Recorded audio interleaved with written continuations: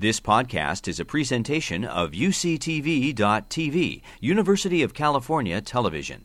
Like what you learn? Help others discover UCTV podcasts by leaving a comment or rating in iTunes. But researchers brought participants into the lab, and they scanned their brains while they were playing a game called Cyberball.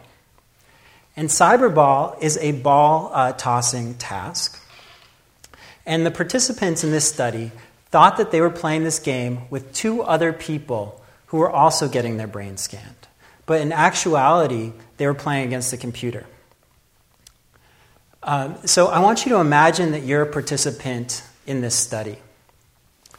And you're represented by this hand at the bottom of the screen. And the two people that you think you're playing against are represented by those avatars. So you're just passing the ball to each other, and then at some point this happens. The two other people just start passing the ball to each other, and they don't pass it to you. Now, this is just a meaningless ball passing task, right? But yet when this happens, people feel rejected. And this rejection, this social rejection, feels painful. And because of that, people refer to social rejection as a form of social pain. So what I haven't told you is that some people in this study, they were given acetaminophen before this ball tossing task, and then others weren't given the drug.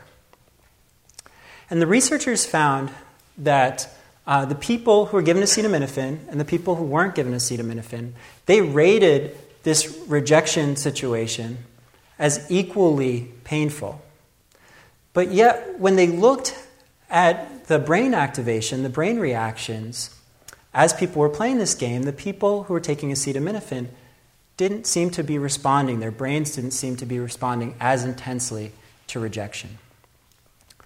So this suggested to the researchers that acetaminophen might not be just blunting our perceptions of physical pain, but it also might affect our reactions to social pain. You've been listening to a podcast by University of California Television. For more information about this program or UCTV, visit us online at uctv.tv.